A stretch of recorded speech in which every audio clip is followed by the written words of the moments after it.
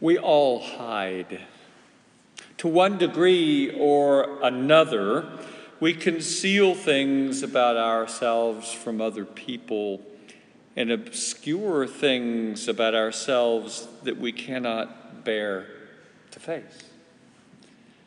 One of the peculiar things about humans is that we frequently wear masks. We can pretend to be something or someone that we're not. With a parakeet, an alligator, or a warthog, what you see is what you get. My dog, Gracie, wears her tireless enthusiasm for life on her shiny black coat. She will never be too cool to fetch a tennis ball or to snuggle with me on the bed while we watch Animal Planet. People, by contrast, hide behind masks for all sorts of reasons. We cover our fear of being hurt with a mask of anger. Aloofness conceals our fear of rejection. Arrogance disguises self-doubt. Self-loathing masquerades as irritability. Crushing guilt poses as moral indifference. Despair disguises itself as cynical sophistication. Jesus gets this.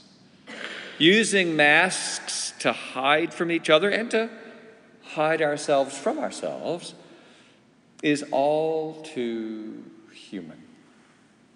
We create a gulf between us and our neighbors. We open up fissures within our own soul. In Jesus, God makes us one and makes us whole by entering into intimate union with us, just as we really are, underneath our masks. God initiates this breathless union while we're still a mess.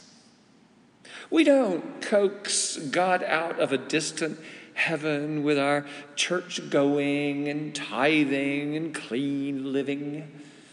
Neither is God waiting around until we die to pass judgment on the quality of our religious life. Reaching out in friendship, God dwells right here in our midst. We open ourselves to friendship with our Maker by letting go of the masks that hide us. And the first masks to go are those that hide us from ourselves.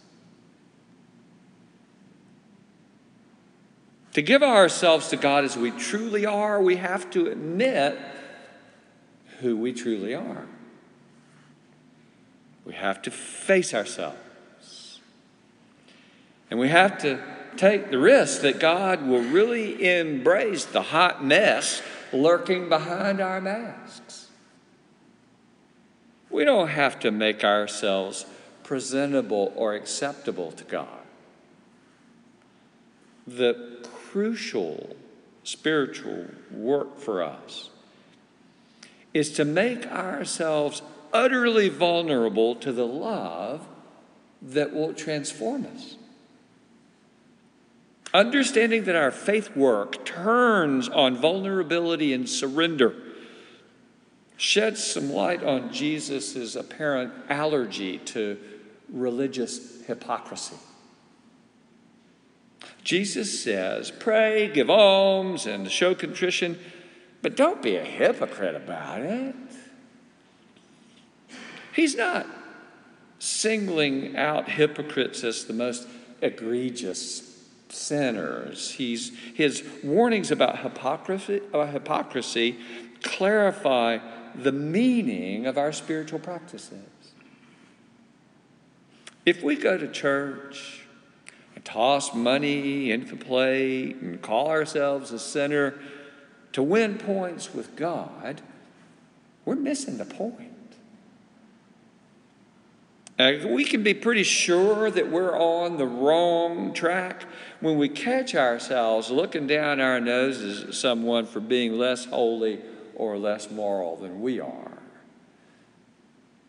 Jesus is not pointing a finger at Ted Haggards or the Jim Bakkers or the abusive Roman Catholic priests caught in the glare of media scrutiny. These were people pretending to be something they were not, and they used their religious status to manipulate, use, and harm others. We don't really need a teaching about how toxic that is. Instead, I suspect that Jesus is concerned about sincere, sometimes misguided people of faith. He has you and me in mind. You see the word hypocrite? It comes from a similar sounding Greek word that means actor.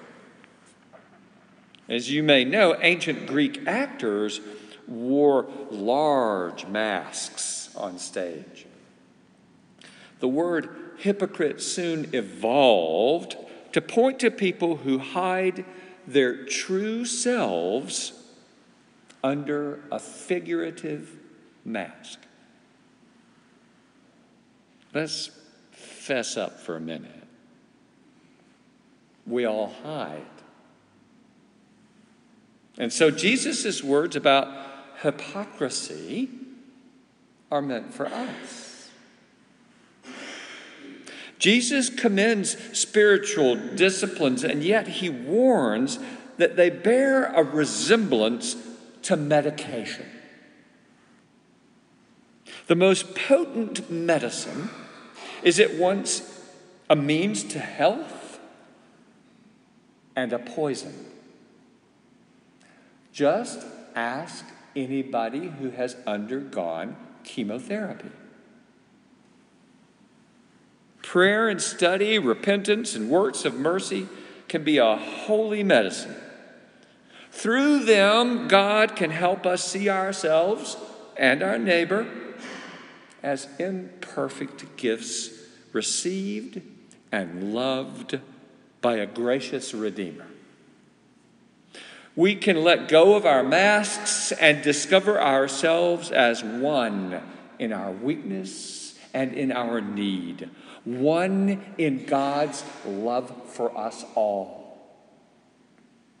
Or alternatively, spiritual disciplines can act like spiritual toxins. We can misconstrue prayer time and Bible study as exercises for making ourselves fit enough to be in the presence of God. This approach to the spiritual life is not about letting go of our masks. It's about making our masks appealing enough to be accepted by an exacting judge. This way leads to condescension toward others and the creeping suspicion that we'll never measure up. As it turns out, Jesus spends much of his time and energy unmasking hypocrites. Hypocrites like you and me. His aim has nothing to do with pointing a blaming finger. He liberates us from our masks so that we can see ourselves and each other as we truly are, as the beloved children of God. In the name of the Father, and the Son, and the Holy Spirit.